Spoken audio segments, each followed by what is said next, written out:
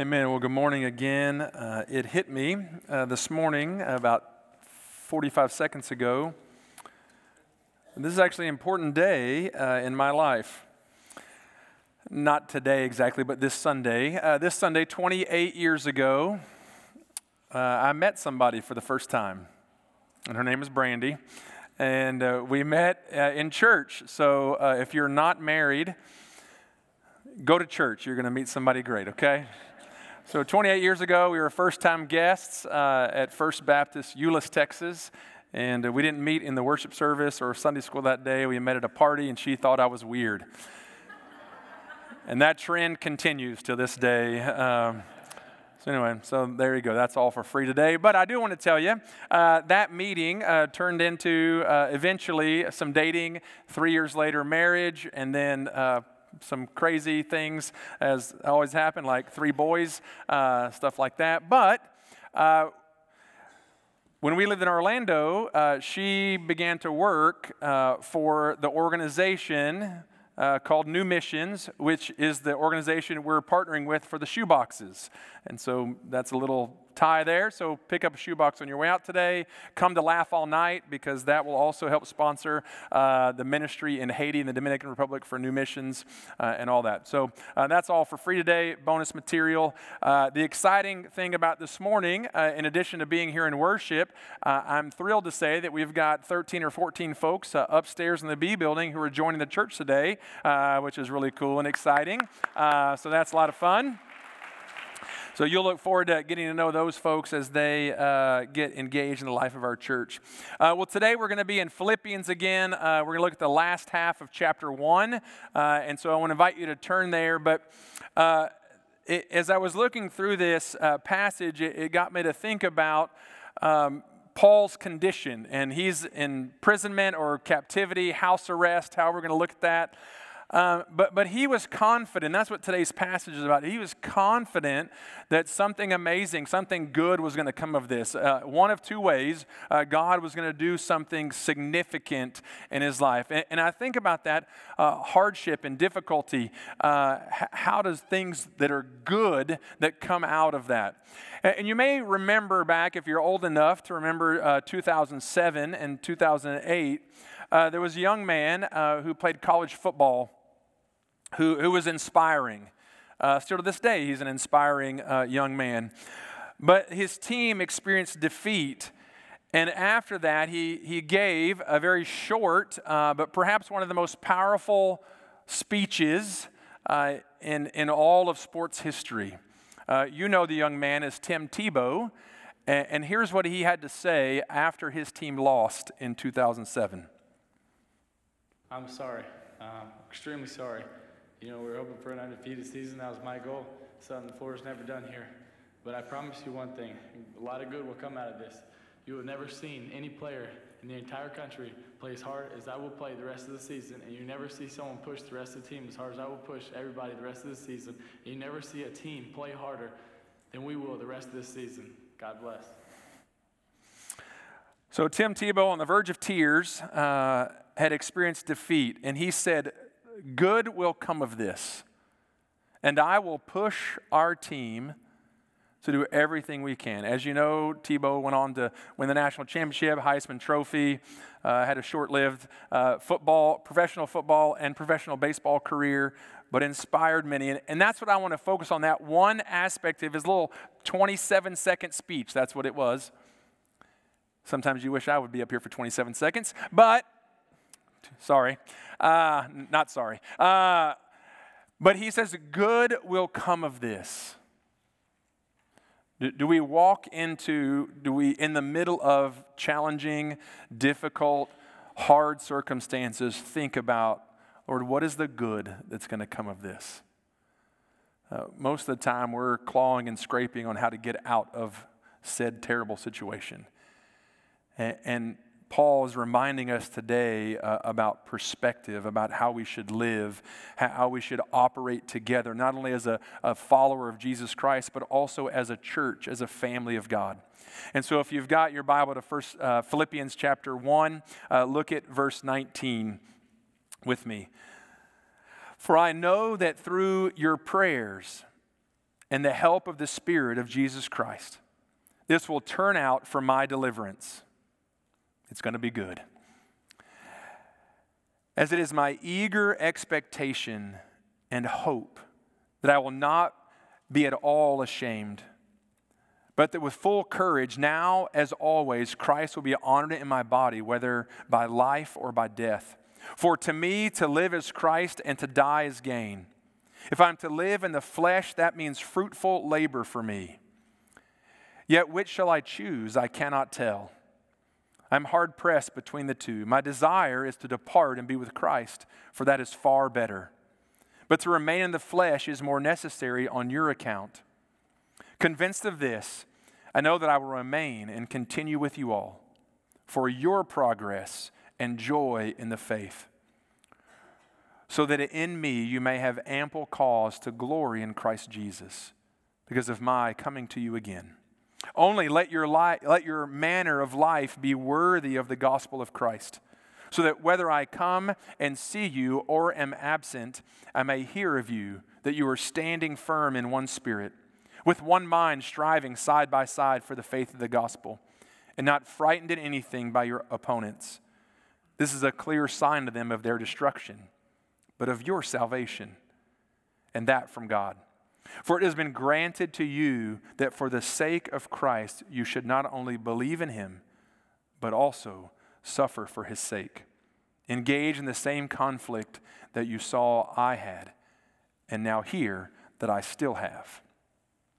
That's a pretty lengthy passage as Paul writes to the church about his own condition and what he hopes their condition will be. And today I want us to focus primarily on verse 21, which is maybe the second or third most famous line in all of Philippians and maybe top 10 in the Bible. And then the end of the passage, verses 27 through 30. But Paul was confident as he writes this letter. He's confident that God would deliver him. He just wasn't sure how that was going to happen. There was one of two ways. Either he was going to be set free from his imprisonment or he was going to die. Those are the two options. Freedom or death. That was it. He knew one of those two things was going to happen. Either way, his desire was that Christ would be exalted. It's amazing to me the courage, the faith that Paul has in this moment. That he's facing uncertainty with great courage and faith.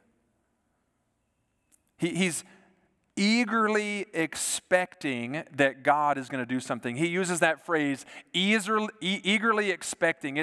There's an anticipation there. There's somewhat of a looking forward to. The idea in the original language is to strain your neck to see something. Some of you have been to Disney World and tried to watch the parade with small kids.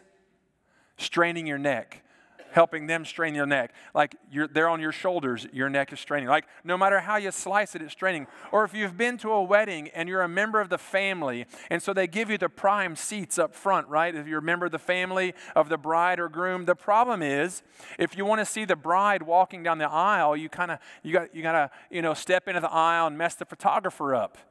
Strain your neck to see what's happening. That's the idea. I'm eagerly straining forward so that I can see what Christ is going to do in this moment.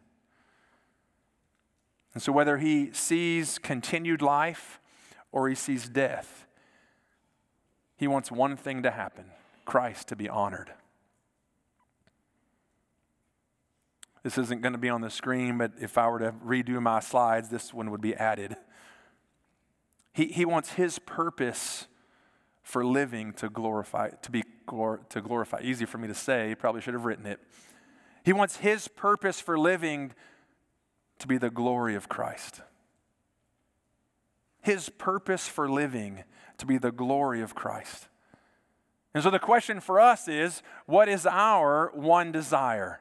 What is our one desire for living? Because he famously says in verse 21, "For to me, to live is Christ, and to die is gain." I have one aim in life. I have one desire, and and that's to glorify Jesus, to be as close to him as possible. And then if I were to die, then that's going to be gain, not just gain for me because I get to be with Jesus, but also gain for the gospel. That Christ would be glorified in his death because the gospel would be promoted all throughout the region. Already, people had been strengthened and emboldened to share the gospel. We talked about that last week because of his imprisonment. But his testimony of faithfulness would spread and the gospel would spread and he would get to be with Christ. Otherwise, if he lives, then he has fruitful labor. He's carrying out the mission of the gospel. He's telling people the good news of Jesus Christ. He's modeling Christ for others. And so it got me to think about what does it mean to me, to live is Christ. What does it mean to live is Christ? Well, it means I model my life after Jesus. So what does that mean? Well, I think about how Jesus said, I came not to be served, but to serve and to give my life as a ransom. And so if I want to live as Christ, then I need to be a person who serves, who gives my life away. And I struggle with folks that say, well, I would help if someone would just ask. Well, that's not a servant. That's a responder. A servant is one who takes initiative. Jesus went to the people who were in need, who were in pain, who were struggling in sin, who were separated from God. And he went to them and he served them. He loved them. I'm not pointing fingers. I have that trouble in my own house, right? Well, the trash didn't get taken out. Well, I didn't know. Well, did you look? Did you investigate? Or someone will say, well, hey, if you'll just tell me what to do. Well, yes, there are occasions when that's true, but no, a servant sees and goes. If I want to live as Christ, I need to be someone who serves, who I look for opportunities to give my life away, to serve others, to invest in others. I'm a person who lives by the truth. Jesus famously said, I am the truth. I'm so glad I went to that Christian university that puts it on their main building. The scripture, you shall seek the truth and the truth shall set you free. That great college I went to, Christian to the core in Austin. But that is real. Is my life based on the truth? I think about Jesus and how he engaged people with the truth. How he went to the woman at the well and he told her all about who she was. He told her the truth. But he loved her enough to set her free. The woman caught in adultery. Go and sin no more. Told the truth. He taught the disciples what it meant to pray and to live and to encourage and to point out people the truth in love, to show them graciously what it means to follow after him. So am I a person of truth? And do I engage people? Jesus was all about relational connection. And we're called to be people. Do I love and care for people? Do I try to engage people and learn and know about them and help them walk in the truth? Do I want to live as Christ? And finally, do I live a life of holiness and purity? I said earlier that none of us were born of a virgin. None of us lived perfectly. None of us died on a cross for somebody else. And none of us have been resurrected. Those are all things that Jesus did that we cannot do. But his Spirit lives in us so that we can live a life of holiness and purity. So are we living a life modeled after him and bringing others along with us? That's the whole point of this passage here is that, hey, I want you to be strengthened in your faith so that others will hear the message of Jesus Christ. So what does it mean for you to live is Christ. For him, it was fruitful labor that he would share the message of Jesus, that he would go on living in a confident, courageous faith, that he would take those circumstances that were meant to put him down and to make him suffer, that he would see that as glory and honor, that he could tell others about the grace and the favor of Jesus. It was a win-win for Paul. That if he were to go on living, then the gospel would continue. He would be alive. He would be able to encourage the church. He would be able to share the gospel. If he died, he would be with Jesus and the gospel would continue. No, each way didn't matter to him because he knew it was going to be a win. But his perspective teaches us something. It tells us something about how we might live differently. Because both of these outcomes, whether he lives or dies, show his passion for Jesus. He had a tenacious passion for Jesus, and you and I need a tenacious passion for Jesus. I love that word tenacious, so I Googled it this week. And don't answer this, but this is rhetorical. What would be the first thing to come up with for tenacious? I thought it might be a definition. Oh no. It was Tenacious D, which if you don't know, the few of you that are laughing, you know. If you don't know, please don't listen to their music. But Tenacious D is a rock band actually called Mock Rock. It's kind of comedy, satire, rock and roll all into one. Started by Jack Black, the famous actor, School of Rock. And he and a friend of his started Tenacious D.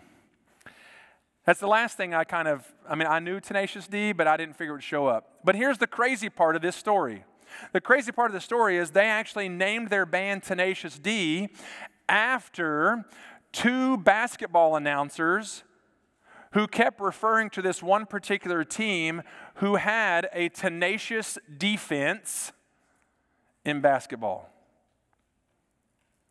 Tenacious defense, a defense that was always pressing, never giving up, never bending, always on the move, never letting down their guard against their opponent, constantly harassing their opponent. Tenacious, nonstop, never ending, 48 minutes. They didn't give up. How is your passion for Jesus? Is it tenacious? Is it nonstop? Is it pressing? Is it always moving forward? Does it matter if you're having a great day and you're up by 30 or if you're down by 20? Tenacious. No matter the outcome, Paul was going to fight for the sake of the gospel and fight for the people of God. He longed for their progress in the faith. Do we long, not just for our own faith, but do we long to help others walk in the faith with us? And he cared about their joy. He wanted them to be strengthened in their faith, to experience the joy that only Christ could offer. And so he closes out this part of his letter. Remember, this is a letter, not like a chapter book. This is a letter, so he's like a quarter of the way through his letter. And so he closes this little section out with a calling, with a challenge to his people that they too would live worthy of the gospel, that you and I would live worthy of the gospel. It's like, this is my choice. To live as Christ, to die as gain. And no matter what happens, either one of those, I know God is going to be glorified. I know Christ is going to be exalted. I know the message of Jesus Christ is going to be proclaimed. But now, church, people of God, I want you to live a life worthy of the gospel, and that's our calling, to live worthy of the gospel as we look at our own lives. And here's what he says to make that happen. He goes, I want you to be standing firm in one spirit. One spirit. Stand firm. Don't move. Understand that Jesus Christ is the thing that unites us all. And His Spirit lives in us. And so His Spirit is the one that makes us family. So let's work together as a family to do one thing, to exalt the name of Jesus, to lift Him high, to live as Christ, to help people see the truth of the gospel. He says, stand firm in one spirit. He says, be of one mind, that our minds would be transformed by the power of God, that we would be unified together. There's nothing more powerful than a church that is working together with a singular mission. Everyone on the team, on the boat, on the bus, whatever metaphor you want to use, everyone moving in the right direction with one accord, unity of mind, that we want to see the darkness dissipate and the light shine brightly in our community. We want to see our city be transformed. We're going to put our differences aside so that we can see the gospel go forward. He says, stand firm, be of one mind, and be confident, not frightened in anything by your opponents. Now, the good news for us, on the one hand, is we live in a community, no matter where you live, kind of in Southeast Houston, we live in a community that's pretty God-conscious, or at least God-friendly most of the time. And so sometimes we let our guards down, and it's actually more difficult for us to want to engage for the sake of the gospel. He's saying, be confident in your faith. Don't back down.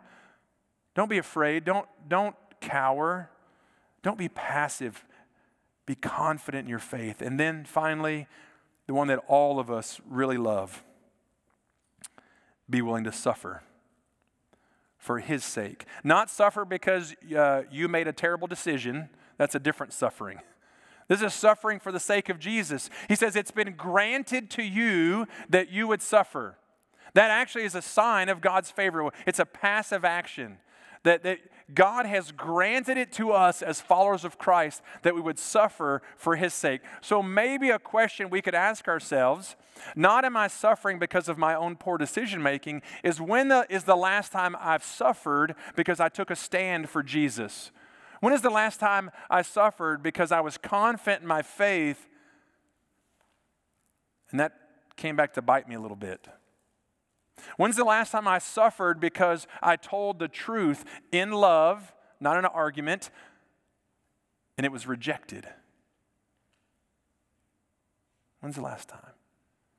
Because that's what I long for, that you would suffer for His sake. And these words that he uses, standing firm, striving, confident, these are all strong words. And actually he has several, his books are filled, and that's kind of why we're on the sports theme today, because most of Paul's analogies and metaphors have a sports or athletic overtones to them. And he uses this word, agony, the word striving alongside. It's the idea of a team working so hard together that they're pushing each other, the agony of teamwork, the agony of practice, the agony of going time and time again to get something right. That's what he's saying here, that we have to work together over and over and over and over again so that we may together with one Spirit show the goodness of God, so that Christ might be exalted, so that we can experience the victory that we sang about, so that we can see the glory of God through our church and through our community. And so, church family, let me remind you that we're called to battle together, not against each other. That's true of us and Friendswood Methodist. That's true of us and Hope Lutheran. That's true of us and the Harbor and Bay Area and Heritage Park and Parkway Church. We're to battle together as the family of God for the blessing of our city, for the salvation of our city, for the eternity of our communities, to battle together. And so this morning, my call to us is to be tenacious, not half-hearted, not giving up at halftime, not coasting to the finish line, not somebody else will make that happen, not that's not my gift, that's not I don't feel led, that's not I'll pray about it. No, that we as a people of God would be tenacious in our pursuit of Jesus. That we'd be tenacious in the pursuit of people because their eternity is at stake. And that no matter what comes our way, that we would exalt Christ in all that we do. Will you pray with me?